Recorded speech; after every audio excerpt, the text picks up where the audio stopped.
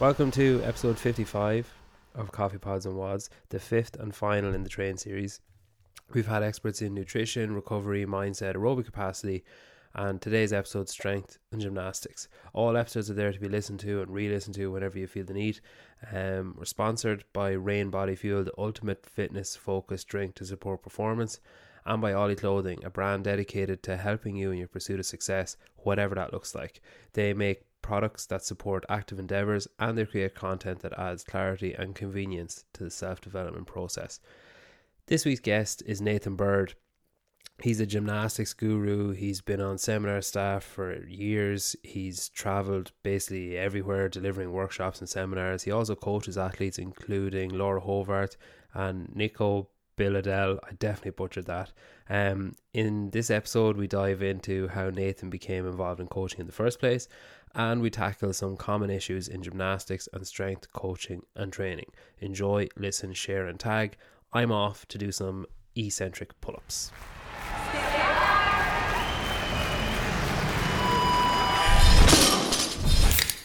I started as often as an excuse to talk to people that I admire or people that are kind of industry leaders, I guess. And I think after, I'd say about 3 months of trying to work out why Laura Hovart kept putting in little bird emojis in all of her stories, I figured out who you were. Yeah. So it's exciting for me to have you on. So starting off easy, do you drink a lot of coffee? I drink a lot of coffee. There's a long running joke with the guys who work for me on the seminar. So the guys, especially my European staff, if I don't start my seminar with a coffee, it's not going to be a great seminar. Normally by about 10, 10:30, I'm 4 or 5 coffees deep by about that time on a seminar. So I'm a big coffee drinker. And are you like a coffee snob, or are you like just get it in and don't care what it is? Do you know what? Because I travel so much, people always say Starbucks coffee's crap. And I would agree with them, it's crap. But it's consistently crap. Because if you go to a different coffee shop, you can get something even worse. So then when they say, hey, what coffee would you like? I'll just say, I'll take a Starbucks because I know what I'm going to get. Yeah. And I'm happy with that standard of coffee at the moment. When I'm working, I just need it. But then I'm very happy to have some different flavors, different coffees as well. Yeah, I think Starbucks' unique selling point is its consistency. It's you could be in a Starbucks in Italy or a Starbucks in Greece or America, and it's going to be the exact same thing. So I think it's exactly the same. Consistency gets you out of a hole.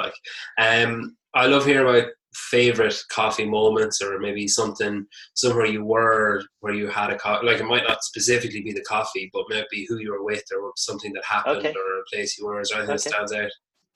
So for me, everything's around coffee anyway. I'm always having coffee. I used to live out in the Middle East. I opened CrossFit gyms in the Middle East. So the way of socializing out there was through coffee. I did a seminar, I reckon it was 2016 or 17 in Saudi Arabia.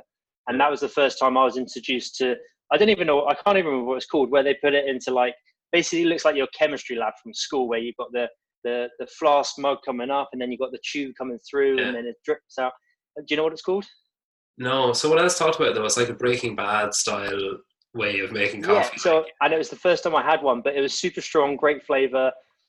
We were outside. It was 8 p.m., 9 p.m. Must have been about 35, almost 40-degree heat at night. But the guy who was actually having the coffee with me is actually one of my athletes now. He won fittest in Saudi Arabia this year. Unfortunately, won't be going to the games for fittest in Saudi, but. It was with him, nice relaxed coffee. But the first time I was introduced to something different with coffee, which I quite like. That's cool. Yeah, I think, have you ever had Turkish coffee? Yeah, Turkish coffee and Arabic coffee. So Arabic coffee is like a yellow coffee. And if you go into an Arabic restaurant, you get given almost like a shot glass of coffee. And then they pour it up. And all you do is pick it up and do this, twizzle it. And then they'll just keep filling up. But it is 4 or 5 times stronger than any other coffee. Yeah, I had a Turkish coffee once that it was, Jesus Christ, it blew my head off. And I'd be fairly fine with it, but it's so, even just the taste is so intense, so and strong. It's thick as well. Yeah. Yeah, I remember it came over the table. I was like, oh, Turkish coffee, I never had that. I'll try that, whatever. It came over the table. My wife was like, you regret this, don't you? I was like, no, it's fine. And I had to pretend that I was totally fine with it. She was like, it looks horrible. No, it's really nice. It's fine. Brilliant.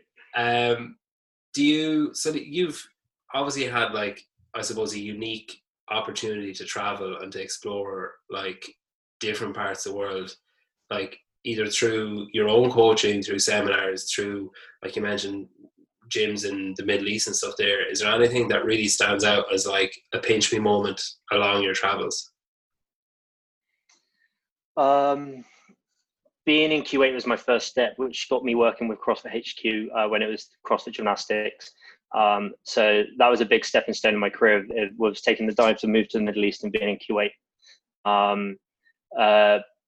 But it's given me a large scope to go and work in every continent, many different countries. Every country has a specific thing that stands out to you depending on who you're with, or what you're doing. The people make it just as much as the places that you go. I recently did a seminar in Russia, but Rudy, my Russian translator, he makes that location for me every time. As for South Africa, I would always put it as my number one place. To go there is, you can go on safari, you can go down by the beach. It's a beautiful country. It's amazing food. We're amazing on the exchange rate.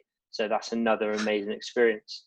I remember, I think it was 2018. I've been doing back-to-back seminars for quite a long time now, but in 2018, I did something like, I was in the States, I flew back to Europe, I flew to New Zealand for a seminar, and the following weekend I was in France. So to only be in New Zealand for like 3 to 4 days on long haul flights it was a bit surreal as well, because I went down to see Hobbiton, and I was working in Auckland. So it's just being able to see different things that you wouldn't. I've been out New Zealand before. I've been on rugby tour in New Zealand when I was younger, but to do it for work is always something slightly different, and you're completely in control of what you see and where you go around that as well. Yeah. But yeah, the people make it. The people you see make it. You mentioned there that when you're in Russia, you had a translator. What's it like coaching a seminar through someone else? Like it must be tricky. It is tricky. From CrossFit Gymnastics and now the gymnastics course, I've probably worked the most with translated courses or translations. The reason being is being based in Europe, we've got multiple languages over here. Is over the stateside, there's nothing need to be translated apart from South America. But we've got Juan, who's in South America, doing a great job just leading the course in Spanish. So for me, there's like Russian, Spanish, Portuguese. We have done one German translated course, although everyone in Germany they're so good at listening and learning in English. They're all great there. So that Italian, there's so many different languages that I've worked with, Ukrainian. But what happens here is that I talk and they talk. So then, therefore, my flow of conversation, it gets slowed down, and I have to control the content what I give. But at the same time, it gives you that second opportunity to think: am I on track or where I want to go? Yeah. Is this group learning with me, or do I need to change the direction of what I'm going? So there's a benefit to that as well. Rudy, the guy I talk about in Russia, was the second translator third translator I worked with. I worked with a French guy, a Polish guy, and then Rudy. And when I first started with him, we were talking, and I was leading the seminar. I would talk, and then he would start talking halfway through my sentence. Oh, yeah. And I kind of looked at him. I'm like, "What's going on?" And then he's like, I said, "There's no way you're translating everything I'm saying." And then there's another guy there who speaks Russian and English, and he goes, "He's translated everything you're saying." I was like, "Shut the front door. No way." I was like, "This guy can listen to what I'm saying and speak his own language at the same time." So all of a sudden, I'm like saving time as we're going through translation, because this guy used to translate at like a super high level before CrossFit. He found CrossFit. He then started translating on the level ones. And then he came in as my translator that weekend that was St. Petersburg, my first Russian seminar. But yeah, great job. And every translator I work with, they always do a fantastic job. They've got a much harder job than me on that weekend. It's super tiring, draining for them. Yeah, no, I can imagine. I think like with podcasts, then if you're traveling a lot, do you listen to a lot of podcasts, or I know other people I've spoken to who are in the kind of CrossFit ground try to detach themselves from it totally when they're not, say, like at work, they're not like, totally zoned in all the time. Would you be like that? Do you know what? So through my travels, I've developed myself through a further education, even more than what I had before. So instead of listening to podcasts previously, how I don't know, how long do you feel that podcasts have been around for? Have they been a 2-year thing, a 5-year thing, a 10-year thing? Oh, 10 or 12 years, but like in the mainstream, the last 5 years, it's blown up. Yeah, The last and two, then it's blown up massive. Like, yeah, great. So I would agree. Say within the last 1 to 2 years, I've heard more about podcasts within CrossFit and functional fitness and training and coaching. So it's opened my mind to listen to it a little bit more, but I haven't as of yet. But I've been doing this job for just almost 6 years, or more than 6 years. So when I started, there wasn't really podcasts for me to really listen to. I had audiobooks, or it was develop my education further. So with the opportunity in the UK where you can do like further education qualifications at distance learning, this is the step that I took to be able to spend more time on a plane, but not waste it. So then went into like studying other stuff while I traveled. And so I wasn't listening to podcasts. And then moved on to audiobooks. So I used to take try and get an audiobook done per week because of going traveling. When I was living in the UK, I was living in South Wales. So driving to the airport, being at the airport, flying, car hire and driving. So it's audiobooks. And I'm about to start back up again. And I've actually bought myself a new motorbike. First seminar will be after COVID issues will be the 15th of August. And I will ride the motorbike from the south of France to Recklinghausen in Germany, which is about 10, 11-hour ride. And my plan for the rest of this year will be to ride my new motorbike to all the seminars to avoid airports and therefore many other people around me. It's my way of social distancing. But you can't distance yourself any more than being on a motorbike, in fairness. Exactly right. So I took an Indian motorbike. I've got a Scout Bobber, but that's not very suitable for driving long distances. So I bought myself a BMW GS R1200 Adventure. So like the you lost me at BMW. Yeah. So then I'm going to be flying down there. Yeah, that's really. So then I may start listening to a podcast. So I'm open to listening to and suggestions. I guess I'll start with yours. Yeah, I can probably find a better one. Have you done a lot of interviews then? No, first one. So I've had like requests for a couple of podcasts. I've liked the idea of it. I've also not been scared of it, but been wary of potentially, well, what do I say? There's so many things out there.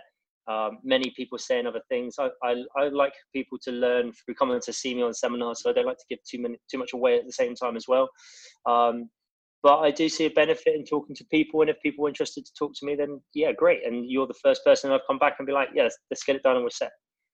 Why did you say yeah to this one when? Like, this isn't me like fishing for a compliment or anything. I'm just curious about what, like, was there something happening where you just had a lull where you were like, I've got time? Yeah. Purely time. So last year I did 43 seminars last year. Jesus. So it was actually 43 seminars, but I think 4 or 5 of those weekends were a Friday, Saturday seminar, a Friday seminar, and then a Saturday, Sunday seminar. So that would bring me down to 38 weekends of work and travel.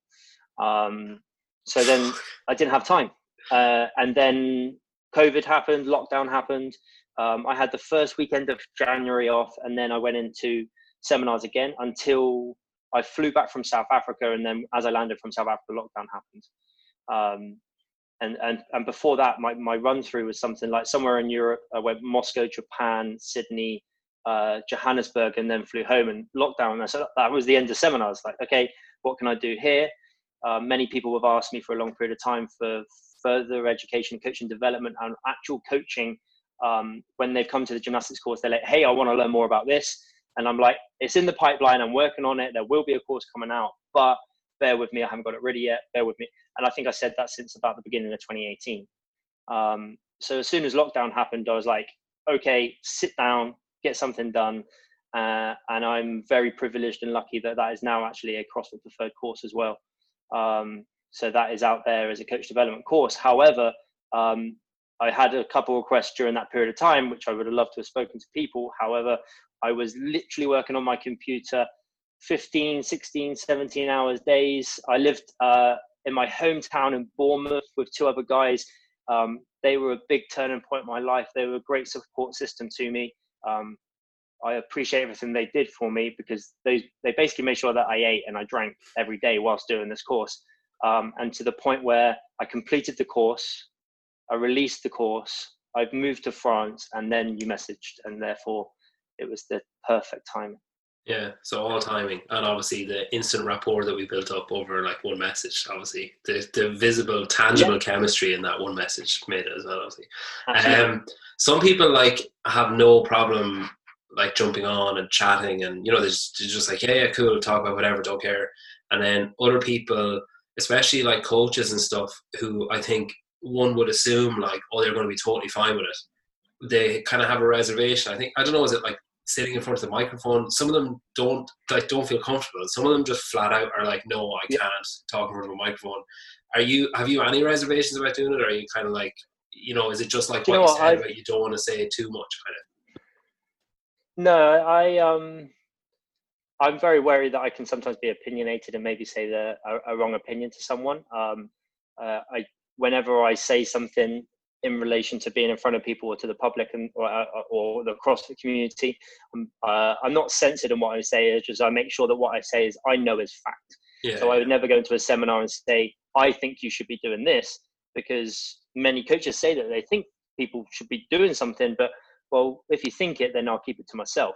But if Yeah, I know it, I'll let you know that. So when I coach the seminars, I know this. Sports science has told us. That's why I'm telling you. yeah, that's good. Um, so in terms of that, when I'm talking freely, if it's a point of opinion, people can take your opinions very differently. But if Yeah, it's a fact, then they can always take your fact. yeah. Yeah, I think though, to be fair, especially with podcasts, I think because it's not like, the news, or it's not like, something Yeah, that's deliberately factual. It's kind of an antidote to that, where you can kind of get to know, I yeah, suppose, definitely. people would be more interested in your opinion on something, like whether you think, I don't know, butterfly pull-ups are as important as some people do. Like, people would be interested in your opinion on that rather than, I suppose, uh, the official facts and figures on it, that like you as a coach, like, well, if you were doing it, what would you do? I think that's people love that kind of, maybe it makes the person more attainable or more like relatable or Okay, yeah, something, that kind of way. Like, I think that's kind of the fun bit. But I think as well, people give you the benefit of the doubt, where if you say something on the line, people will be like, whoa, well, I'll judge them off the rest of the conversation rather than that 1 second. yeah.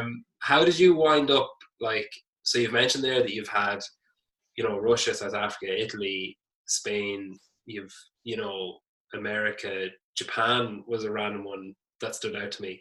Like, how did you start off? I suppose, like, you start off, I assume, training CrossFit, then move into coaching it, and then find yourself on a flight to Japan to deliver a seminar. Like, what was that journey like? So my journey started very young within the fitness industry. I was very lucky by a man called Mark Daly, who was the gym manager of a facility in Bournemouth, which was it was like a court tennis with a high end gym, high end members, very nice people. But he was the gym manager there, and his wife worked with my dad, and I was 14 at the time, and basically he offered through his wife to my dad for me to do work experience, because he knew I was interested in sport. Or I was doing with rugby and athletic, or any sport possible, I was always doing it. So he offered me the opportunity to come and basically shadow through the summer, and to like be there and just free work experience. But at the end of the summer, he paid me for the work that I completed. Sorry, I just need to make sure my phone's on charge. He paid me for the work that I completed, and then I continued shadowing him thereafter, learning more about like fitness instruction, personal training, and then obviously I saw the tennis coaches, so then a coaching side as well. And then I went in to become a personal trainer. Then I've worked at Lilliput Health, a sports injury clinic, which is also in my hometown as well. So from my studies coming from that, and then developing further the studies that I've done through whilst I'm traveling. I moved to the Middle East in, I can't remember now, end of 2012, I believe. Were you doing all that while in school, like all the Yes, tennis club and all that? yes, Yeah, okay. It yeah, takes a lot of and dedication then to keep yeah. candles burning, kind of. So it was my initiation into the fitness industry. I went into personal training, then went into strength conditioning coaching, and I found CrossFit. I found CrossFit myself in 2010, 2011, doing it myself, a bit on and off. I came actually from doing a lot of bodybuilding after playing rugby, because every rugby player who plays scrum half wants to look good as well at the same time, and that was the downfall of that. So that was part of my training, and then my training adapted to become more functional fitness, and that's when I found CrossFit. And then from there I started doing CrossFit at my local CrossFit gym. Amongst this, I had a broken leg, which meant it took me away from the industry, and then eventually I came back into the industry.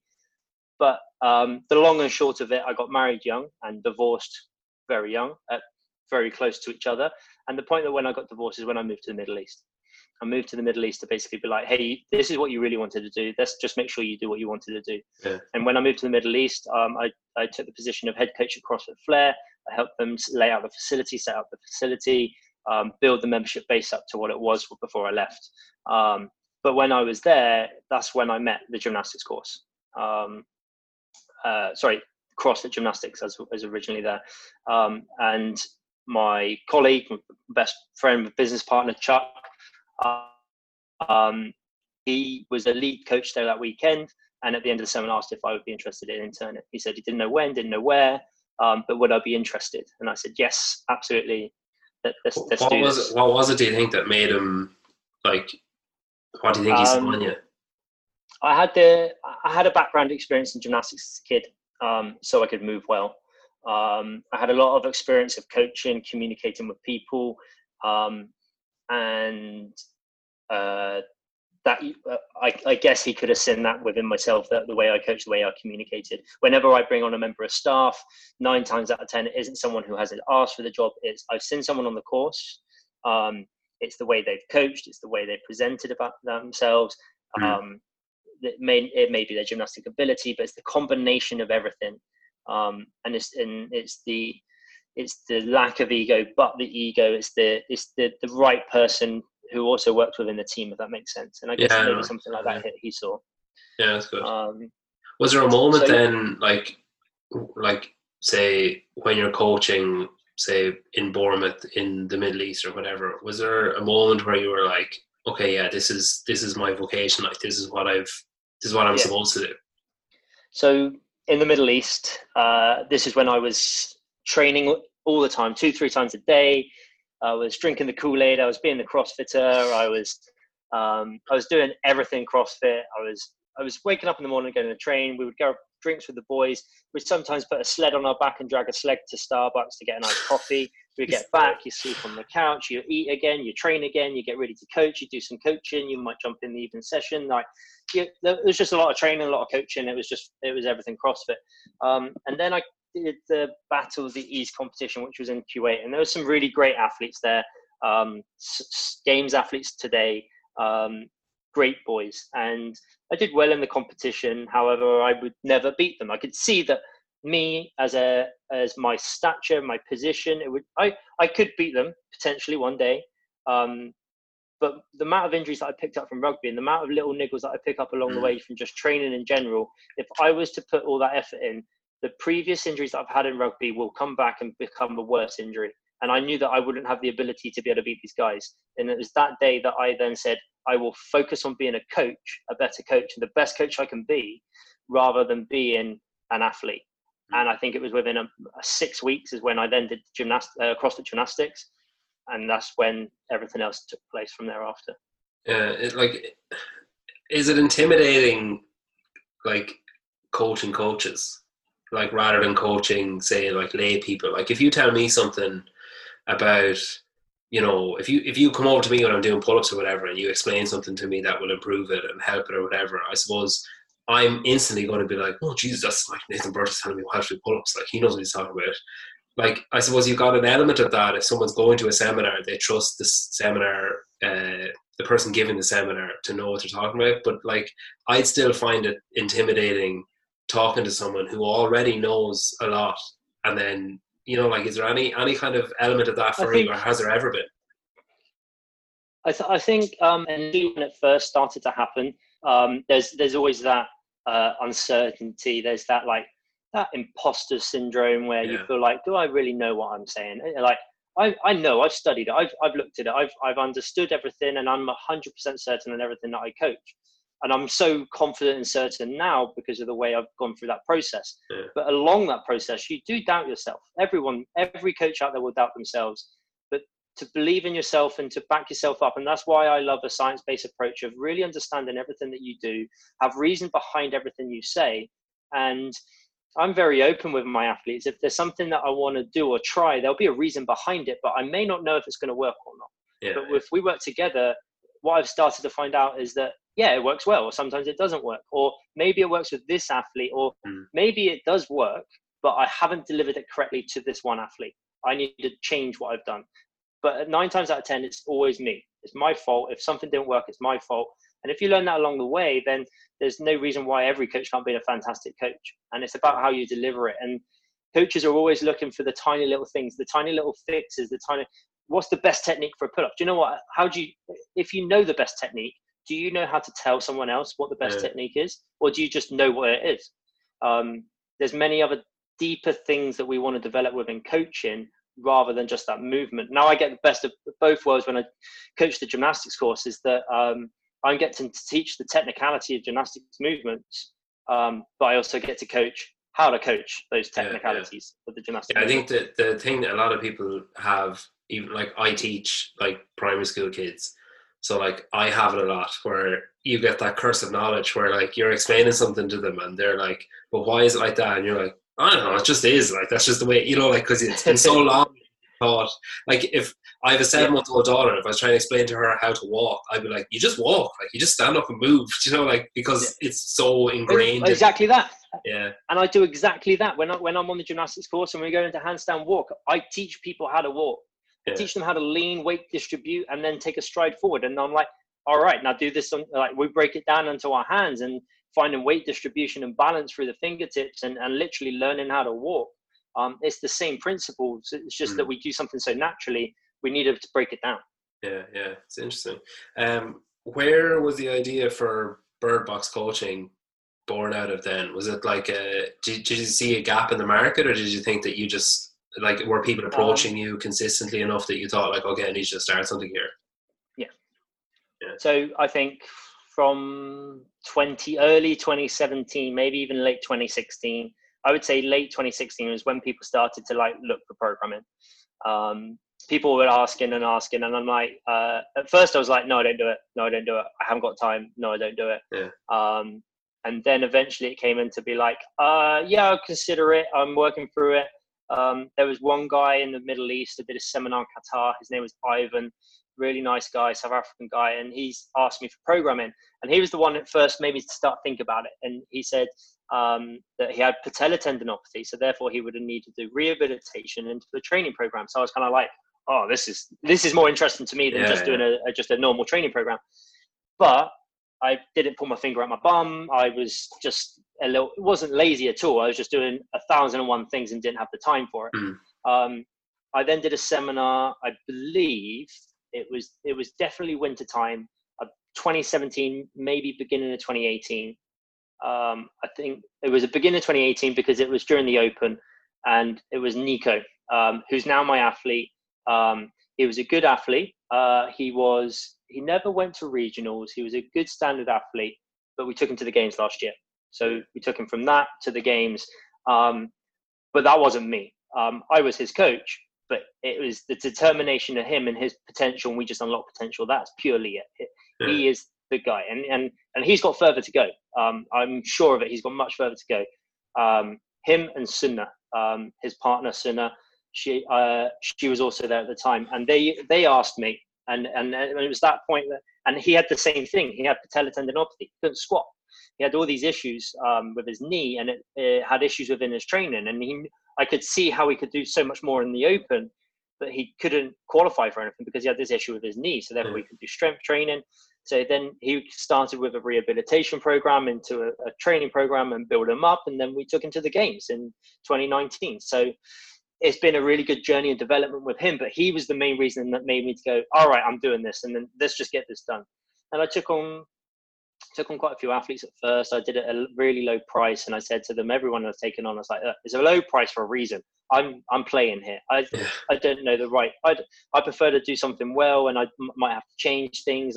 And I think I over-delivered, even if I was charging the normal price of what people were doing. I was like giving feedback every day. I was analyzing every video, and I was charging anything from like £30 to £50 per month for a lot of work. And I went up to maybe 75 athletes, and I've dwindled it right the way back in and down now, nice and tight, to allow me to do other things. And I'm considering maybe taking on 1 or 2 more eventually in the future. But it's those guys that pushed me to be able to really start and move forward with Bird Box programming. And is it like, do you see it as a coup then, or like, you know, a kind of, I don't know, I guess a sense of like, you know, that what you're doing is right and that it's working, when someone like Laura Hobart comes along and says like, oh, I want to be coached? Like, are you kind of like, oh shit? Or like, I mean, I asked about intimidation when you're coaching coaches. Is it when she's such a household name already, is it kind of like, oh fuck, what if I mess this up? Laura is a fantastic girl. Same as Sun and Nico and every other athlete I work with. They're all fantastic individuals, and they're individuals. To me, they are athletes. But when I speak to them, when I see them, they're not an athlete. They're an individual that has a goal and they want to get better. And that's how I see them. I knew Laura through Joat. Now, Joat's one of my assists for the gymnastics course. He's a great coach. He's a great ability. He was the original coach for Laura when she came second at the CrossFit Games. He's a fantastic coach, and he was a great asset to me. Their relationship as coach and athlete has changed and evolved, and it is better for her to have him by my side, and basically because she trains at his gym in Budapest. He can watch stuff, he can talk to us still. So there's like a dynamic across. But I'm doing the programming and I'm working with her on that other end. And then I'll speak to her as much as I can and see her as much as I can. But she came, first of all, she came to Vienna, I think it was 2016. Joat did the course. It's the first time I met Joat. And she came in, she asked if she could train, but the rule is when we're leaving the seminar, no one else is allowed into the box because people are paying $645 to do a course. We can't have flies on the wall sitting around listening to course material. So, but I didn't know who she was at this time. This is before she came second at the game. So I apologized. I said, no, you can't. She said, that's fine. She left the gym. I believe this was 2016, 2017. So before she was at the games. And then I had her arrive I did a seminar in Budapest at Joat's box, and she came into the gym, and I was like, hey Laura, obviously I know who she is now because she's a games athlete. And she turned around to me and was like, Birdie, do you not remember who I am? And I'm like, yeah, of course, you're Laura. She's like, no, you saw me in Vienna. And it was obviously before she became famous, before she went to the games. And I was like, and then as soon as she said it, it dropped immediately because I knew Joat was there, and I knew he came with a girl, and I just didn't put 2 and 2 together who that girl was on that day, but it was her. And I was like, I am so sorry. But she was like, no, that's fine. That's how it is. There's no problem at all. I saw her that weekend, and I worked with her and her brother a little bit that weekend when I did the seminar, just specifically around one of her biggest weaknesses, which is handstand push-ups, which I'm very happy to say is really developing into a new strength, but still has some time to go. But everything does. And we've been like with communication since then. And then I had another seminar in Vienna, and she came to that seminar in Vienna because I had Joat come and assist me on that weekend, and she came and participated for the whole weekend. And I believe that maybe from doing that weekend, she could understand more of the philosophy of how I coach, my coaching style, the reasons why we want to do things in gymnastics the way I coach them. And I feel that she brought into what was needed to develop her from there on in. We remained in communication. And then after the games, I saw her at the games. And then after the games this year, we spoke more. Joat came into doing some more program with her. And then from Sid onwards, I've been programming everything for her. Yeah, like as I'd expect, I got a lot of messages or a lot of like responses to my question box, like specifically about her, because I think people kind of tend to gravitate towards her because I suppose she's got that like, well, there's a lot of things going on. I think like one, she's got that kind of star quality where like she's a performer and she's good and she's consistently good. And then as well, she's very unassuming and she's very humble and she's very like, you know, she is cool with it. Like she's not like showy or she's not, you know, and I think she's honest with, like in was it the Fittest in Dubai documentary from like 2 years ago or whatever, where I think handstands push-ups became a big issue in that documentary. Yeah. But like she was the kind of focal point of that documentary, and she's just so likable, and so like it's so easy to gravitate towards her. Yeah. But like I guess if you have those type of athletes, are there ever moments where you're kind of like, that there's that pressure? I suppose it's one thing, say with Nico, someone who's like, almost there, and then you get them there, and there's that, like, you're just kind of helping them over the line, and you're pushing them to the next step or whatever. But then for her, when she's so close to the top, and it's really the minutia that you're talking about to make those, like, it's the tiny little tweaks that you need. And you mentioned there at the start when you're coaching someone how you might be like, look, this might work, or like, we'll just see if this next thing works, and maybe it doesn't work. Whereas I suppose I feel like if I was coaching someone like her, it's because it's those tiny, tiny little changes that you need to make. I just feel so much pressure of like, God, I really hope that she doesn't like slip back in her next ranking, in her next competition or whatever, because of something that I've missed or something that I've overlooked or anything like that. Have you ever had those kind of moments? The coaching an athlete isn't about what I program. However, sometimes working from distance obviously is about the program. But and this is how the whole structure of the Bird Box coaching development course is focused around the coach-athlete relationship and how to develop the coach-athlete relationship. If I have a strong coach-athlete relationship with her and I talk to her about everything that we do and why we do it, then if we do make a mistake or not the correct step in the direction, I'm not going to say it's not the end of the world, because I want to make her the best she possibly can today. But I know there's a process to do it, and she knows there's a process to do it. But as long as I remain vigilant, I monitor everything, and it has a purpose and a structure, there is no reason why we will not move forward. But that's because I have the underpinning knowledge previous to allow me to know that we are making that correct direction forward. Now, this is the point where imposter syndrome comes in, is that if you doubt yourself, then you're doubting what you know. But if you're sure on what you know and sure what you want to deliver, and as long as you do that correctly and you portray that over to the athlete and they perform at how you want to perform, I'm sure that she will always be taking steps forward. And we could see that kind of recently where she turned around and did the Rogue Invitational online, and all of a sudden Laura's back up there. She has a bad workout, which is with the handstand push-ups in. But the point of her development after that workout, I said, this is my fault.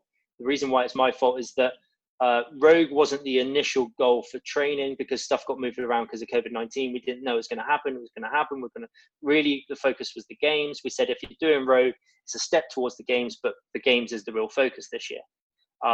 So the point of her handstand push-up training phase and cycle was very much control, very much position. And as soon as we come into a high volume workout with strict handstand push-ups in, I didn't have her at the peak of a curve ready to go and do that workout. However, we are better than we were before, but we still got somewhere else to go. If I had her in a different phase of that, we would have been even better on that work. And I said, this was my fault.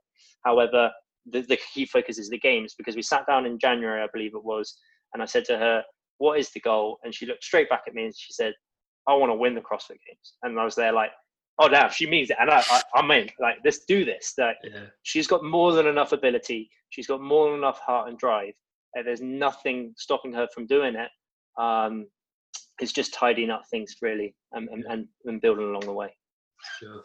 I think, like, so I've broken the rest of the episode into like gymnastics and then a bit about strength as well. Sure. So I suppose like CrossFit gymnastics, I think it's an interesting one because like they're so intertwined and like there's so many skills that I suppose are, they're so transferable, but they're so scalable as well. Like, anyone can do some variation of something that's, gymnastics based in CrossFit, like whether it's, just sit-ups or knees to elbows or toes to bar or whatever. Like, why do you think it gets such a bad rap from people who are looking in from the outside? Like, you always hear or see those comments of like, those like dickhead no rep, like, oh, I counted no pull-ups there when someone's doing like 40 butterfly pull-ups for time or whatever, or like people saying like, oh, enjoy your shoulder injuries. Like, why do you think it gets such a bad rap from the outside? Cool. CrossFit doesn't give injuries. Bad coaching or bad programming gives injuries. So that's very clear and easy from the start. Some people do not like kipping. There is a purpose to kipping. We do strict pull-ups. Let's say an athlete can do Fran. My best Fran time myself is 2:05. But if I was to do a strict Fran, my best strict Fran is 2:50. So then if I'm doing sub 3 Fran strict, should I be kipping?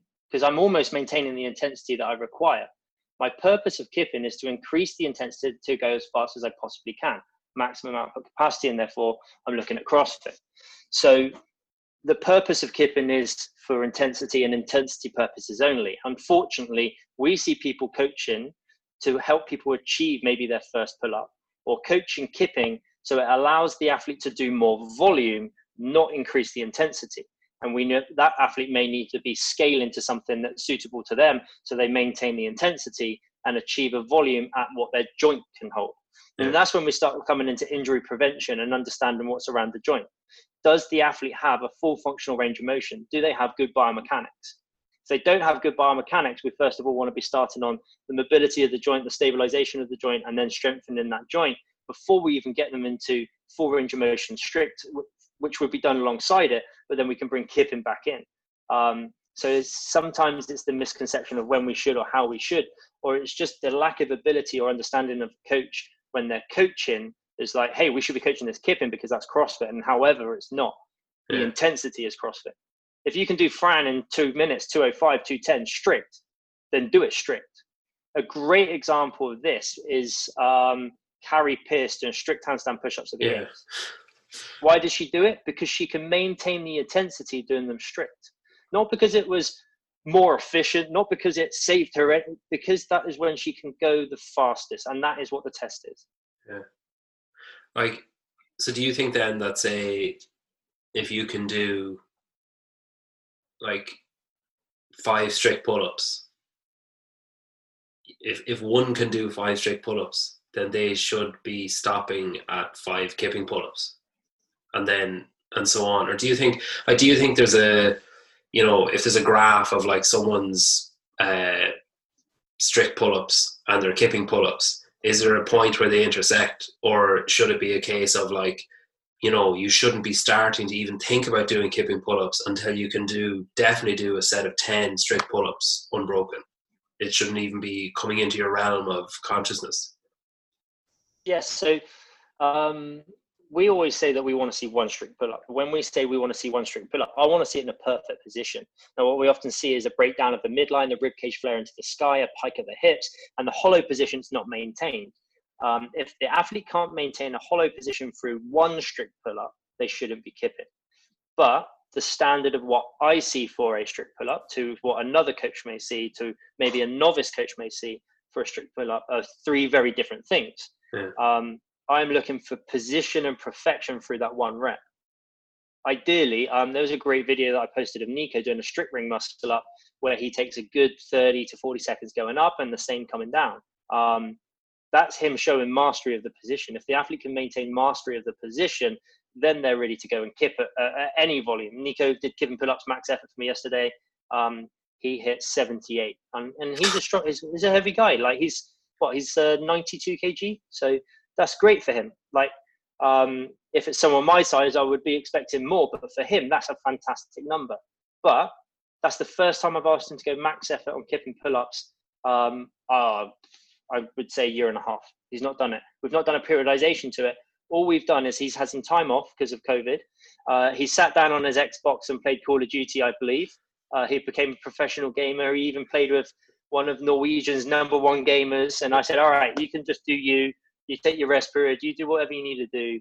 And then I think I've had him back on a training phase for about 6 to 7 weeks of basically getting tendons ready to take load, not low. And as we're coming out the end of this, he's now just hit, I believe he hit like a 145 clean push press. He's hit 78 kip and pull-ups. Like he's hitting these numbers now where like, okay, what, now we're getting something that's meaningful. Now we're ready to go into our next phase of training. But in the phase of training that he's doing, it wasn't a lot of kipping. The phase of training that he's been doing is, I've actually got it here in front of me. It was strict pull-up. It was 3 seconds up, a 3-second pause, 3 seconds down, 2-second pause at the bottom for 5 reps, and it was 5 sets with a 3-minute rest period. So then he's getting strength adaptations. We're taking time in the position. Everything's perfect, and therefore now I've given him kipping back. That's the best he's ever done. So it's allowed him to adapt. And considering something like that for anyone who may be listening, I don't know if anyone's listening to it or not, but if But anyone I'm listening. may be listening, I'm shit at pull-ups, so I'm listening if no one else is. So how many of people out there do pull-ups on EMONs on the minute, every minute, 3 strict pull-ups for 10 minutes? How many times do you see that program? Yeah. Okay, so if I'm working on strength development, this is something we coach from the gymnastics course. If I'm looking at strength development, I'm looking to get that athlete stronger. If I was to do strength development, so strict pull-ups, let's change it. Let's say it was back squat. Let's say I was doing 5x5 back squat. How long would you rest for? Like 2.5 minutes. We would rest for 3 to 5 minutes. At 2 minutes, you get about 80% recovery because of the energy system you're in. You're in the CP energy system, you're using type 2B muscle fiber types. So if you're trying to do strength development of pull-ups and you're doing on the minute every minute and you gain 40 seconds rest, 45 seconds rest, maybe 50 seconds rest, we're not recovering. So therefore, we're not developing strength. We're being the same person day in, day out. Yeah. Really good for functional bodybuilding. It will work well for Marcus Filly's approach of technique of functional bodybuilding. However, for us in strength development, to increase the positional awareness, to increase the strength, to therefore afterwards increase more kip and pull-ups. And EMON's not doing anything for us. We could use an EMON for kip and pull-ups, but I wouldn't be using it for strength. Yeah. And then, I suppose I kind of see it as there's different stages of there's say the beginner who's trying things out, learning the names of the different things, practicing them a little bit, kind of developing an idea of what the skill is and what the purpose is, and watching other people doing it and stuff. Then just above that, you've got me, where Monday it clicks, Tuesday it doesn't, Wednesday it's holy shit, I did 10 toes to bar, Thursday it's why are my hands so sore, I can't touch the bar, and then when fatigue comes into it, just fucking forget about it. But then above that, you've got those kind of consistent people that are 5 sets of 5 toes to bar, yeah, no problem. 10 sets of 10, whatever, yeah, no problem, grand. They're not phased by the board at all. They're totally fine with it. Then you kind of start moving into those kind of, I guess, proficient, and then circus acts are next, I suppose, where it's just the elite level of 40 muscles for time or whatever, no problem. Is it as simple as consistent practice, or maybe stripping it back to basics, as I suppose you've just alluded to there? You often hear that thing of getting your arch and hollow right, and some people might view as oh, this person's fucking amazing at gymnastics, and then you suddenly hear them saying oh, I'm stripping it back and I'm doing the basics because never neglect the basics or whatever. Is it a more layered approach than that to improve to get from beginner to maybe not circus act, but to be fairly proficient at it? Or is it a case of just keep practicing, just keep doing the arch, the hollow, just keep practicing your swing, just keep going from the basics to the next step and back, and keep, you mentioned there, your strength, building your strength. A lot of strength systems start off, that kind of pyramid approach of build the base and the top will get higher or whatever. Is it the same approach with gymnastics, where you build the base, you build your strict strength, and then gradually improve up the ranks, or is it kind of more layered? Yeah, so opening lecture on the gymnastics course, first thing that we're going to teach is coaching philosophy, the gymnastics philosophy. And the big part of that is strict before kipping. So we need to develop a strict movement before kipping movement. And from what we previously said, the reason being is prevention of injury. If you do not have a strict movement, that means you do not have the strength through that muscle tissue, and then therefore connective tissue in the joint. You will gain an injury. If you are kipping for a movement under fatigue and you do not have the strict strength, you will have an injury. A great example, something completely different. That new motorbike I told you about, I took it up for a ride from Bournemouth all the way up to Dunoon in Scotland to see one of my friends. As I arrived at Dunoon on the ferry wobbled, I put my leg down, bike was going down. I was basically single leg deadlifting 250 kg, and I snapped my hamstring, tore my hamstring, completely black, because I didn't have the strength to do that. My muscles physically couldn't do it, so I'm going to gain an injury. I should have just let the bike go. So if you do not have the strength through a movement, you need to gain that prerequisite strength.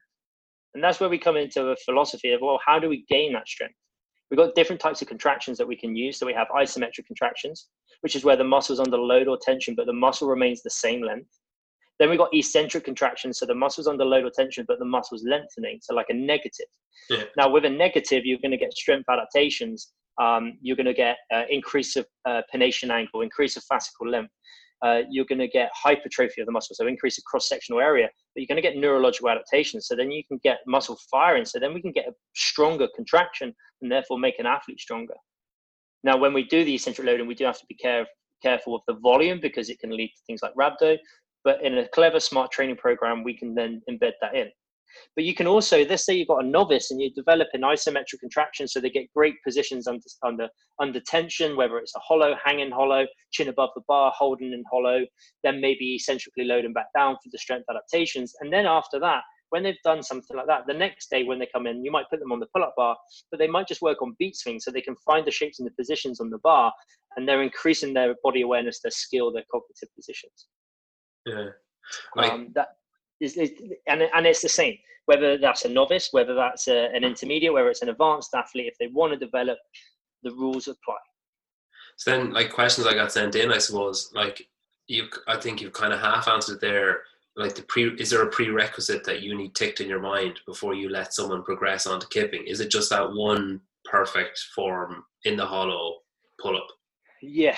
So if I can see one perfect form in the hollow pull-up, the athlete will progress. If they cannot maintain a perfect position because they do not have the strength, what will happen is that they will change the angle of their body, and to be able to achieve the pull-up, they will flare their rib cage, and then they will anterior pelt their hips to be able to change the angle of their torso to make the levers shorter, to make themselves feel lighter, and that's how they're going to pull themselves up. However, it's not going to be as beneficial to the development of the beat swing, because if you have an anterior pelvic tilt and a rib cage flared open whilst going through a dynamic movement, Newton's law of physics, you will send forces in the wrong direction, and then you're fighting against a super bad swing. That's when you see these big aggressive shoulder movement happen at the bar instead of a small tight position and everything coming from the rib cage and your arm staying in line with your ear. What you see is this big aggressive shoulder movement, and then shoulder injuries happen because the athlete's trying to compromise because they don't have the strength to hold the perfect position initially. Like, I guess that transfers into like muscle ups then. Like, if you see someone doing muscle ups and, like, you know, they're doing their first muscle up, or, you know, maybe they're just getting it, but you see them like chicken winging, like, you know, one arm coming up and kind of leaning over and getting up. As a coach, would you be like, that's excellent, let's move on? Or would you be like, yeah, okay, that's great that you got that, now we're going to go back so that particular combination of movements never happens again, and you get up in a more efficient way or a more better way? Like,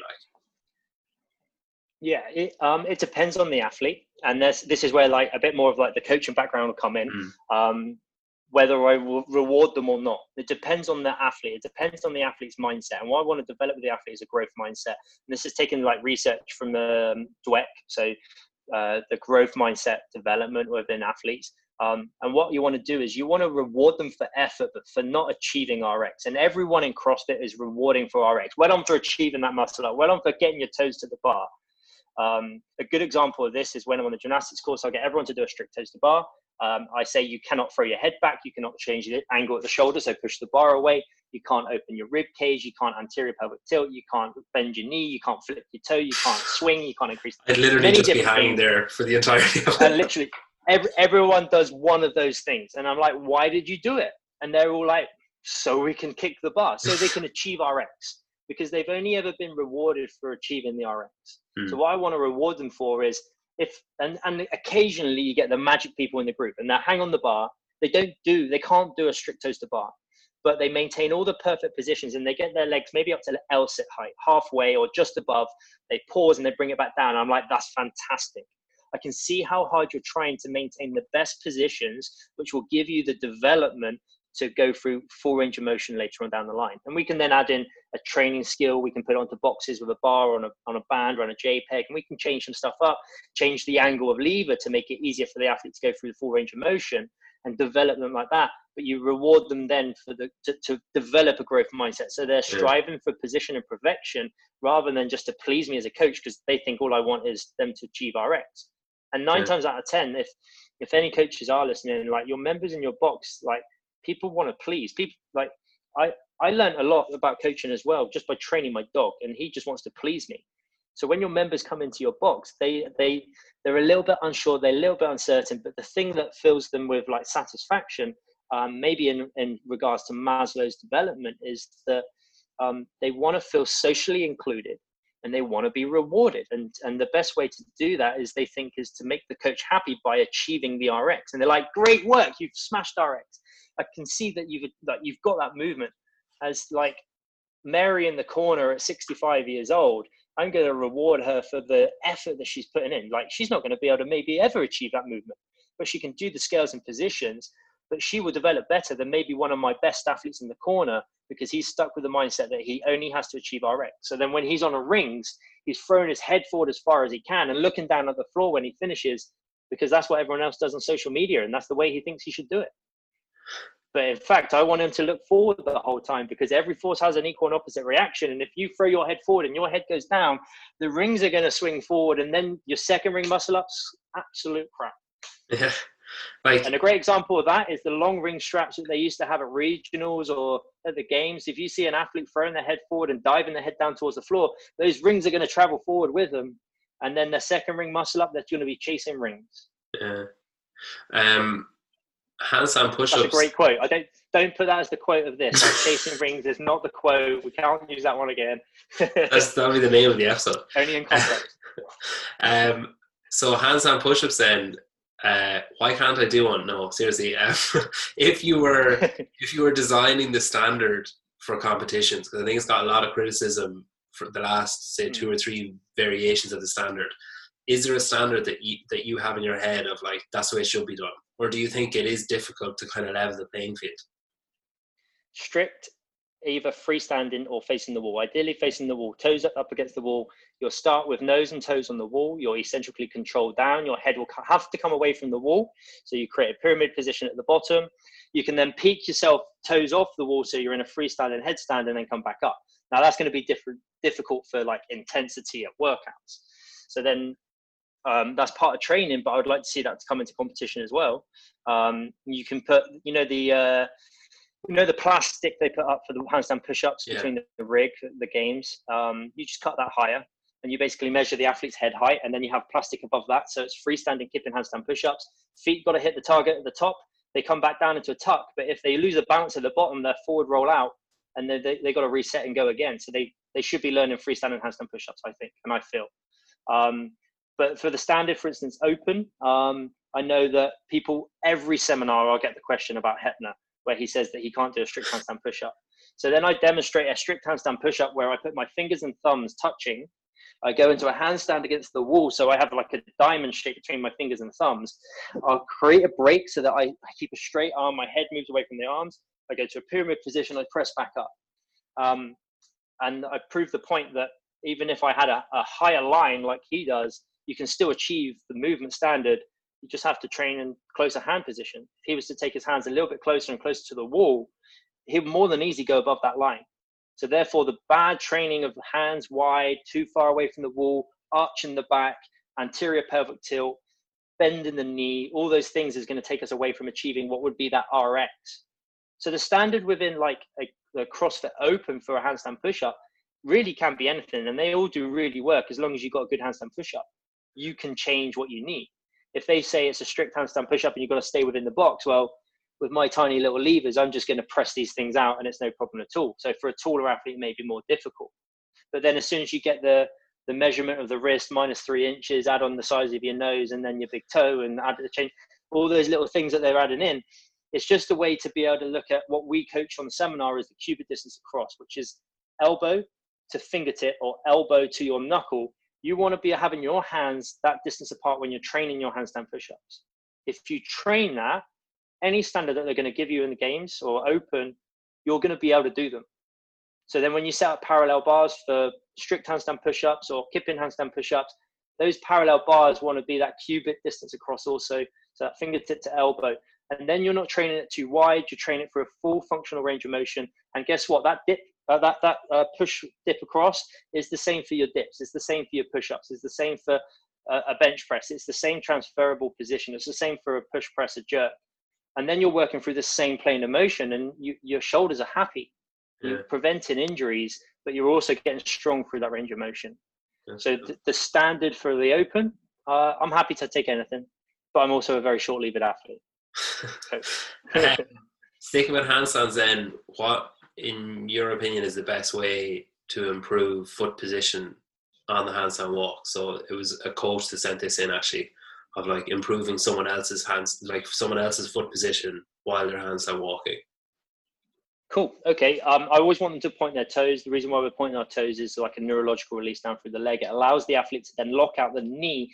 If the athlete has the toe pulled down towards their face, if they have a tight hamstring, they're actually putting more stress down the sciatic nerve, and it's going to cause a little bend of that knee.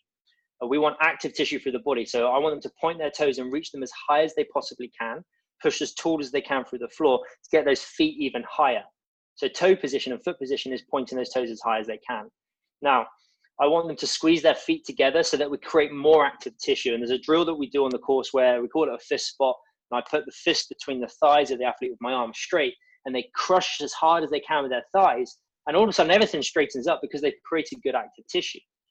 But then what I want them to start thinking about is where we do CrossFit, how often do you hear the cue, drive your knees out wide? Yeah. Like all the freaking time, like wall balls, box jumps, you got clean and jerk, snatch, jerk, like everything, they're driving the knees out wide. So we overly externally rotate the hip within CrossFit. But if what we actually want to do here is we want to create some internal torque. And ideally, if I can with these feet, and we're thinking about those feet, can I get the athlete to touch the inside of their feet together?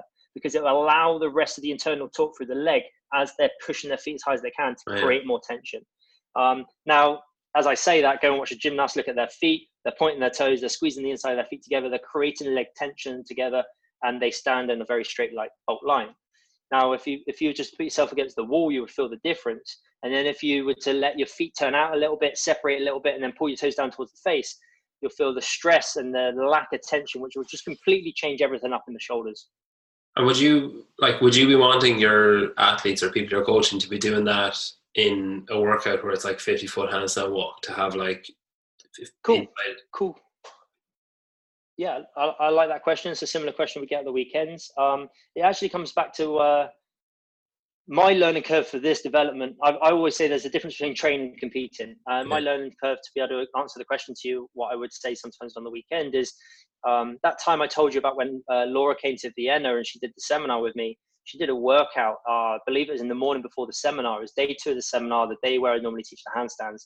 And she was doing a workout, which was a 90D ball carry. I think it was 50 foot into a 25-foot handstand walk. And she had horrendous shape on this handstand walk, like feet all the way over the top, like proper CrossFit Games handstand walk. The one that some coaches go and say you should be achieving because everyone does it at the CrossFit Games, which isn't the case. Another great example, CrossFit Games this year, they all did this shape. But the reason why they did this shape isn't because it's more effective. The reason why she did that shape is because she was doing a D-ball carry, and she was carrying a heavy D-ball around her chest, blowing out her lats. Her lats were the main contraction to be able to hold that D-ball in place. Now, if you think about the origin insertion of the lat, that's going to bring that shoulder slightly forward. Now, if that shoulder's slightly forward, that athlete, to be able to find any balance, is going to have to open up the rib cage. Then they're going to have to then try and look at the floor because they don't know where they are within space because everything's changed. And their feet come over the top of them to be able to create balance. The reason why she was doing such a bad position isn't because she got a bad position on a handstand walk. It's because her lats were blown out from the workout. So when it comes to a workout for training, I will then try and couplet any training or any handstand work to be completely separate for development. So only handstand walks with that, not in a workout. But if I do program it within a workout, I'm trying to put it in workouts where I don't do it where the lat shortening, the shoulders tightening, so we can still maintain good position under fatigue. And then when I want to test workouts, I will then put in like, I don't know, toes to bar, row handstand walks or something where I'm going to blow these lats out and then to see what position they can maintain under fatigue. Yeah. And so, like I said, with the CrossFit Games, if you looked at the guide of the CrossFit Games, can't remember the workout exactly, but it had like kettlebell push press and rowing in it into a handstand walk. And everyone had a beautiful scorpion shape. It's not because it was the effective shape. It's not what we want to be coaching. The reason being is they've just blown their lats and shoulders out. They've got nothing left. So they're trying to sit into whatever they've got left, and that's going to be their lumbar spine. Yeah. Any athlete who has great position, I actually had Ike Guilford to message me after that workout, and I worked with her for a little bit on her handstand stuff. And she's a very good coach. She's a very good athlete. She's very self-aware. And I reckon we only did like 6 weeks of work just to increase her awareness of like, these are the drills you want to be doing. And she's very self determined to manage herself from that afterwards. But yeah, like that workout was a great example of why athletes walk on their hands like that. Is not because it's more efficient, because they're blown out from everything else they've done. Yeah. With the rings then, so like say if someone can do a pull up on the rings, they can do a dip on the rings, they can do a swing on the rings, but can't do a muscle up. Like I think you kind of see the same on the bar. But like this might just be purely me talking, but I think it has to come into it a bit, that kind of psychological block, or the kind of, I suppose that it's a very difficult type of muscle memory to build up. Like it's very difficult, like if you can do an air squat, you can build up that muscle memory that you'll need to add weight to, the kind of the experience is there, the feeling is there, that you know what it feels like to go down and what's too far and what's not far enough and stuff. But if you're trying to get your muscle up for the first time, or if you're still new to doing muscle ups, there kind of might be that psychological block where, like, I know we see it a lot in our gym where, maybe in the open there might be muscle ups and you'll have that thing where it's like, oh my God, you were definitely high enough. You just needed to do this last little thing and it's just not clicking. How much of gymnastics do you think is kind of stilted by people's maybe mental blocks, or like a kind of a fear of failure, or a fear of like, I don't know, falling or hurting yourself? So I find with athletes who come in, and I'm going to refer to people as athletes still. Everyone I refer to CrossFit as athletes, but they may be the member, they may be the client, they're not an athlete. We're going to say that an athlete is anyone who competes at the games or maybe a sanctioned event. But for now, if I say athlete, I'm referring to your members. So I'll say members to make it clearer. Oh my God, I'm an athlete. Let's say, yeah. So I'm going to say that, because I say this on the course as well, is like, how many athletes do we have in our gym? And actually we have members and clients. We don't have athletes. You may have one athlete in your region, but we're all members and clients. We call them the athlete to help increase exercise adherence. That's why they still refer to them as the athlete, because it helps them buy in a little bit more. But let's say, so we've got our members in our development. They want to achieve a movement. There may be some mental block. There may be something blocking them from doing it. But it depends on how young they are, I find, and also what previous experience they got doing other things. Like if they did gymnastics as a kid, you normally find they got greater confidence to jumping on the rings. If I've got a 45-year-old guy and he was really able up to the age of 20 and he's done nothing for the last 15 years, like his confidence in himself is lesser, and his muscle memory of doing any of these kind of movements, which may have any relevance, maybe climbing a tree or something, is almost completely gone. So it's building something up from there. So, but the first question is, does he have the physical capabilities? And then I would then look at the psychosocial element. So is it a psychological issue of him trying to get up on the rings? Is it a social influence? Is there pressure in the room, which then makes it like a bigger holy grail that pushes them away from it? But normally I would always start with the physical capabilities, because one, it's going to prevent the injury, and two, it's going to help increase confidence. So if I got an athlete who wants to achieve a bar muscle up, let's say I go and see a member, she's a 28-year-old member, she's been doing CrossFit for 2 years, but she can't do a bar muscle up, but she wants to do a bar muscle up. A very typical CrossFitter for us. How long has she spent on top of the bar in that catch position? How long has she been up there for? Have you made her spend time holding that position on top? Yeah. Normally I get the answer of saying, well, she's not been up there. She's trying to get up there, but she's not been up there. What we should be doing is going through drills and positions. So I like a jumping bar muscle up. And on the course, I'll teach you a way to understand the head path, a bit like a bar path in Olympic weightlifting. There's a head path we're looking to achieve within the bar muscle up, and there's a specific way of moving up onto that bar, which is going to, one, prevent injury, and it's our optimum, virtuous position of what we want to go through. And there's breakdowns from it, but can the athlete perform that by using a box on a jumping bar muscle up? Now, normally in a jumping bar muscle up, we're still seeing a bad head path, but we also coach on the gymnastics course that we should be holding all positions for 2 minutes. We want to hold hollow for 2 minutes, arc for 2 minutes. Because let's say, for instance, if you can only hold a hollow on the floor for 30 seconds, if I was to put you on a bar and you were to hang in hollow, how long would you be able to hang in hollow for if you can only do 30 seconds on the floor? Yeah, that's... Okay, I'll be generous. I'll say about 10 seconds. Okay, so if you do 10 seconds, and I'm considering you might have one strict pull-up. So if you can do 10 seconds hanging in hollow on the bar, how many kip and pull-ups can you do in 10 seconds before your movement breaks down because your shape's gone? Yeah. Let's say 2 to 3 reps. You got 2 to 3 reps in and you drop down. 2 to 3 reps in, drop down. If I can make you hang in hollow for 2 minutes and chin above the bar separately for 2 minutes, how many kip and pull-ups can you now do in 2 minutes? Yeah. You can do all of them. So if we take it back to a ring muscle up or a bar muscle up, how much time have we spent on top of that bar? Well, let's make sure that everyone can hold the position there. Let's accumulate 2 minutes. Let's then do a minute unbroken. Now let's accumulate 3 minutes. Now let's get 2 minutes unbroken. Now at the bottom, a dip on the bar. Now hanging in hollow at the bottom of the bar. Now we're going to look at the movement of the jumping on the bar. And by doing that, you're going to then be increasing the confidence and therefore the psychological issues that that athlete may have without having to become a sports psychologist and coach them through a bar muscle up. You're still focusing on the physical development. Yeah. If there is a big issue after that, for instance, I've had a lady who actually became an online client of mine, Nina, lovely lady in Germany. She was a seminar with me, Reebok CrossFit Nuremberg in Germany. We were going upside down into handstands. I turn around, quick drink, facing the room again, and she's in floods of tears. And I don't know what's going on. And the reason why is that I've just taught everyone how to do a handstand, and I'm allowing everyone to go and have a little play, and she's petrified of going upside down. Yeah. So there is actually a barrier that we're going to have to work through. Yeah. And through programming, we got her upside down and she can do the work no problem at all.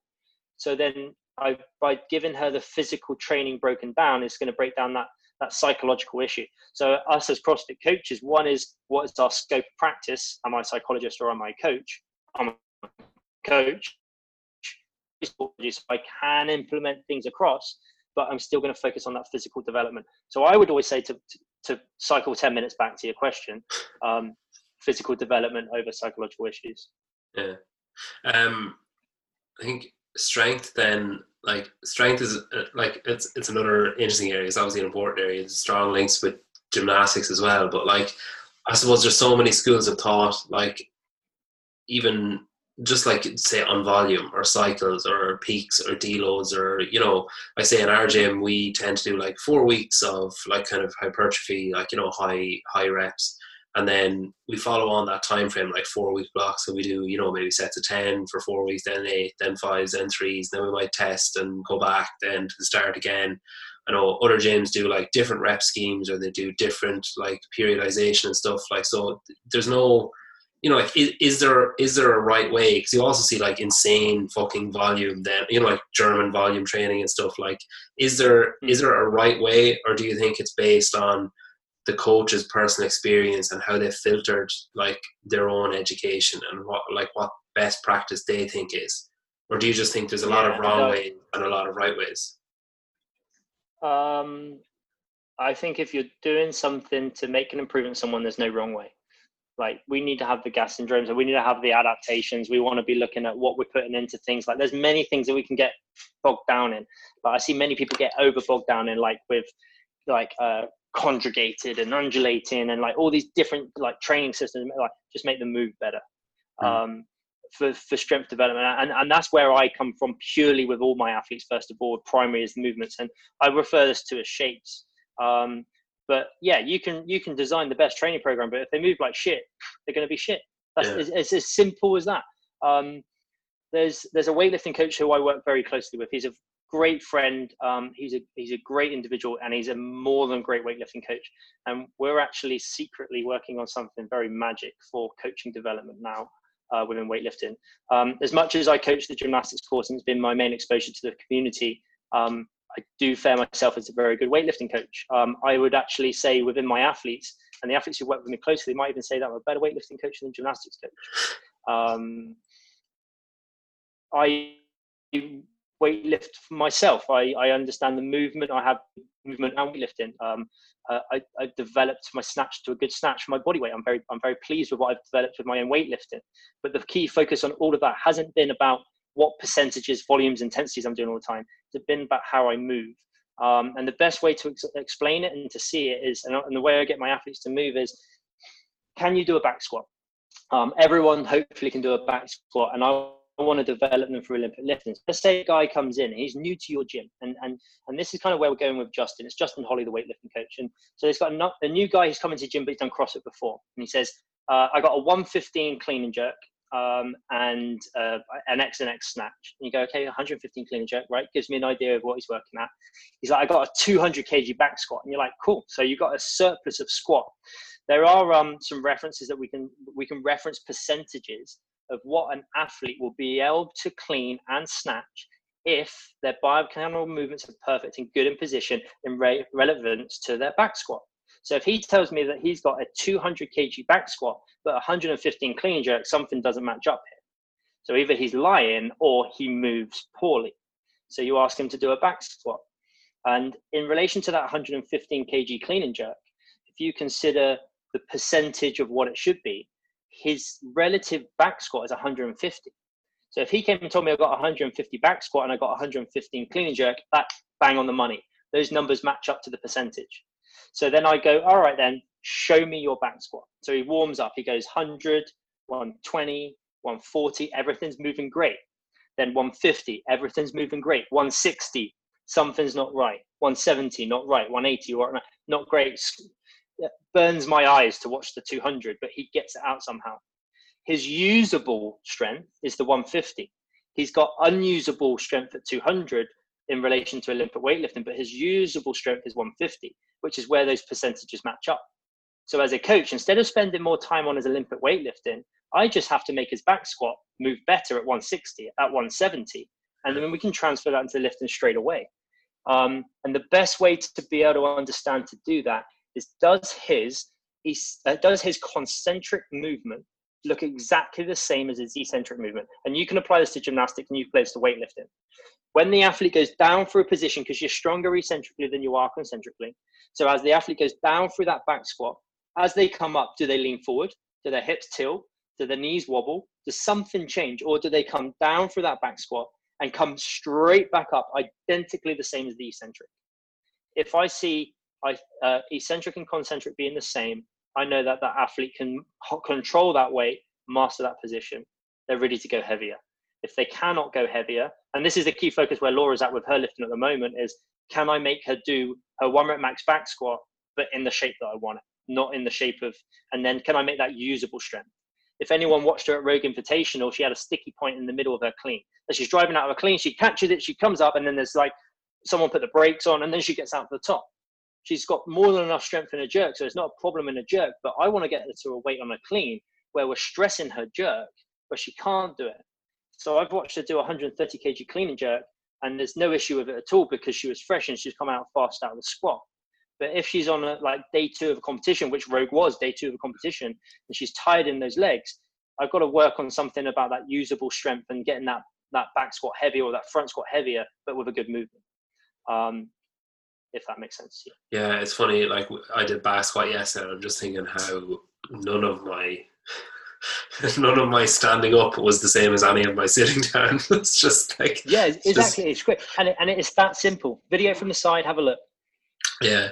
How often do you think with strength then, and I guess the gymnastics as well, how often do you think that like there should be a test? Like how often should the average person test their 1 rep max or test their 3 rep max or test their max strict pull-ups or whatever? Okay. So Nico had a test recently. That's more for him than it is for me. Yeah. So it depends on your athlete. I am not a big fan of 1 rep maximal tests unless it's like going into a competition or the athlete needs it for psychological development, to let them know that that weight's there for them. If Laura the other day, she did something like it was like 97% for 4 or 5 singles. I can't remember exactly without getting the program out. But if she's doing 97% for 4 or 5 singles, like she's got a new 1 rep max. I don't need to push her beyond that limit. I'm going to then change and adapt some stuff. She did like a low hang pause with 95%. Like that's telling me that the 1 rep max isn't a 1 rep max anymore. I could ask her to do a 1 rep max. I did before, and I've learned by asking her to do a 1 rep max. Sometimes she overthinks things. You need to be there with her. And if I'm away and it's online, and if Joat's not around to be in the room and there's different things going on, it's easier for me not to program that 1 rep max. So I would say 1 rep maxes don't have to be often, and that's probably on the elite end because they're not going to come often.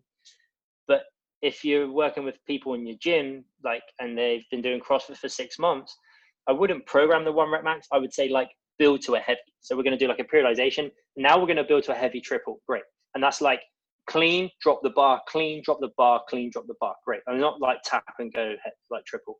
And then I might build them to a single heavy. And that day, it allows them the opportunity to go to 1 rep max. But I also like to use RPE of like rate of perceived exertion. So I had Suna message me the other day. She had percentage in a training program. She said how she felt like she was moving bad. She was doing a great job, but she didn't feel right. So I said, okay, forget the percentages. The percentage was 80%. I want RPE 8. That's all I want today. And we can change it day by day depending on how you feel. Percentages that don't have to be the be all and end all. And work that way with it. So I wouldn't program like a 1 rep max too often. Yeah, I like that. I think as well, like the important thing, like you say, is that I think something I started doing recently is like, you know, say in our training, we might do 5 by 5 and it's like aim for like, you know, 80% or whatever, aim for whatever percent of your back squat or whatever on your last set. You should be in or around there somewhere, just as a guide is kind of how it's put to us. Like, but I think there is a danger. I know I've definitely been guilty of it in the past. I'll be like, right, fuck this, come hell or high water, I'm getting 80%, minimum 80% of my back squat on that last set, to my own detriment.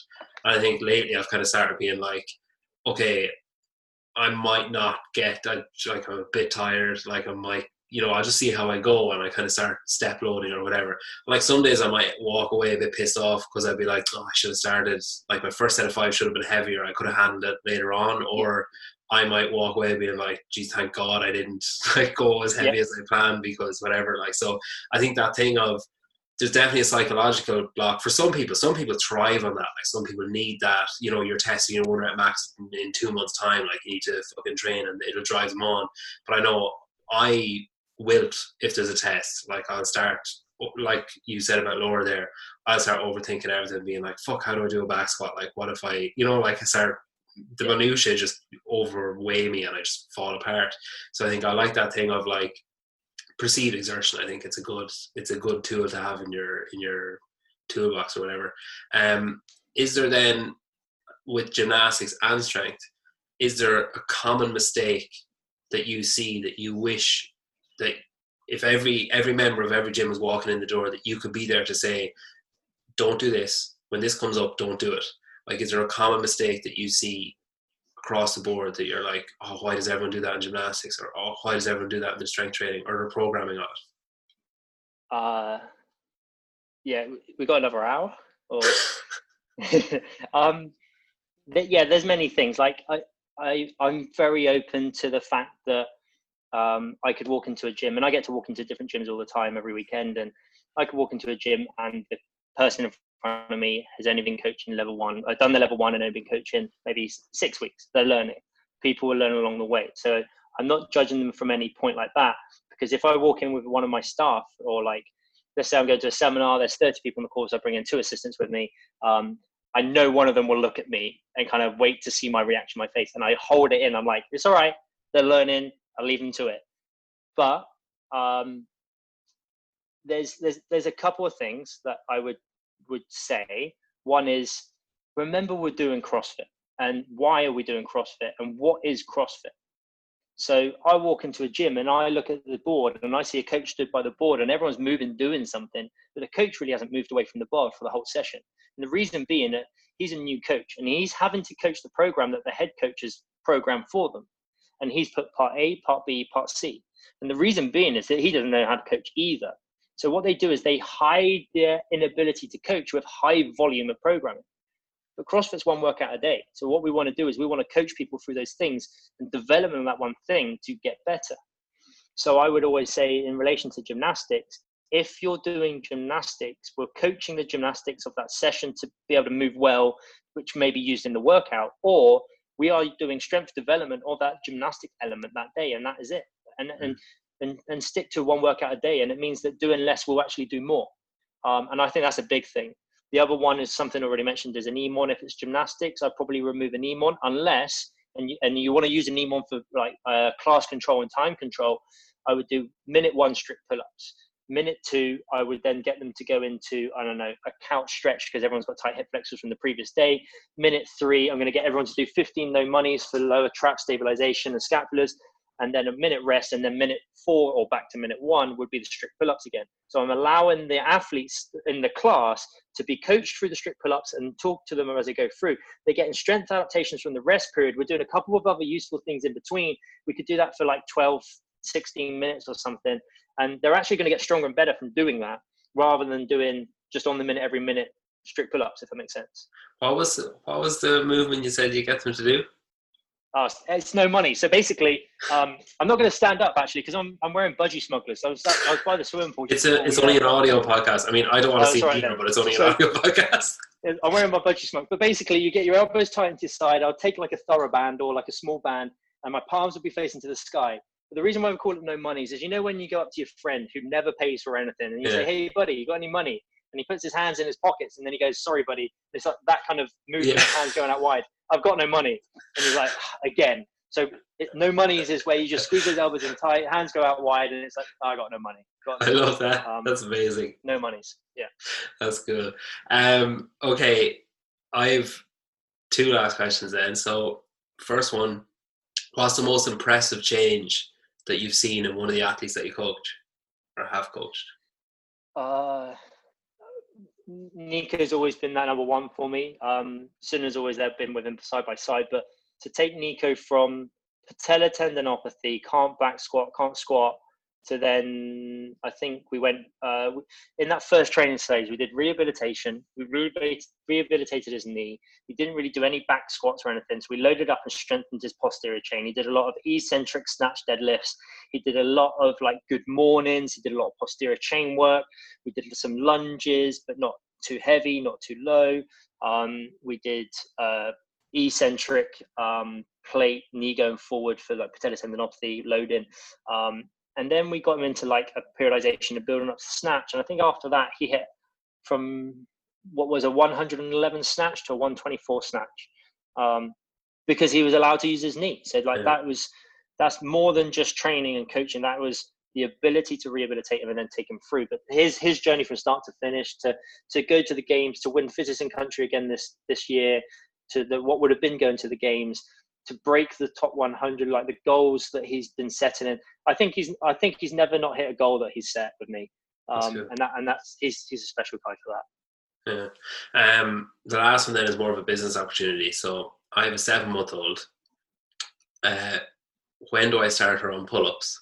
And pun very much intended on this, maybe you could take her under your wing, and then it could be like big bird, little chick gymnastics.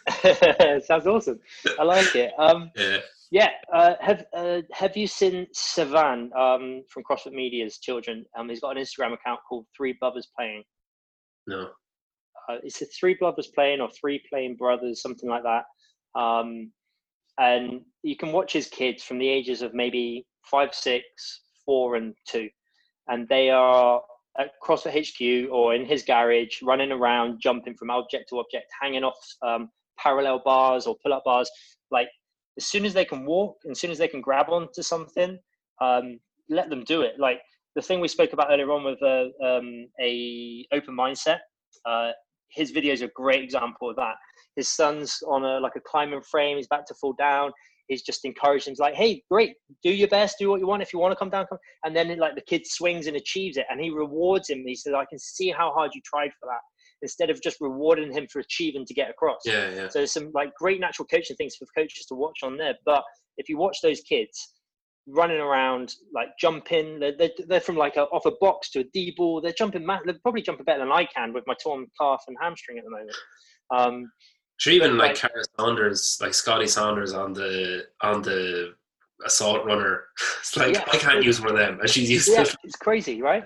I feel like any exposure that you can give them to any age. There's many people are saying there's time too young to be able to load people with barbells. There's loads of research coming out, and I know my ex-partner, she's actually doing a research into weightlifting within youth about when they can actually start training, and it's way younger than what we think it is. Obviously they're moving into technique first, but actually there are development phases. But with gymnastics, you get kids turning up at gymnastics. I think my mum dropped me off at Tumble Tots when I was 2 into gymnastics by the time I was 4, just because she wanted me out of the house. So I was rolling around grabbing stuff. So if you've got like a low set of bar or like a climbing frame, even like the stairs. I don't know if you can see the stairs behind me, where they got the poles, they're holding to stuff. Like, I reckon they're ready to hold themselves. First step development is isometric contraction. Can they hold? Yeah. How long can they hold for? And then can they hold themselves up the top? And then can they control themselves back down? And can they run around a little bit and jump and land? Yeah, definitely. Anything. They're ready to go. I think Tumbletoss is a cool name, but it's definitely not Big Bird Little Chick. Like, that's yeah, listen, Nathan, thanks a million for coming on. I really appreciate it. I'm privileged to have been your first to pop your podcast cherry. It's been great. Absolutely, thank you.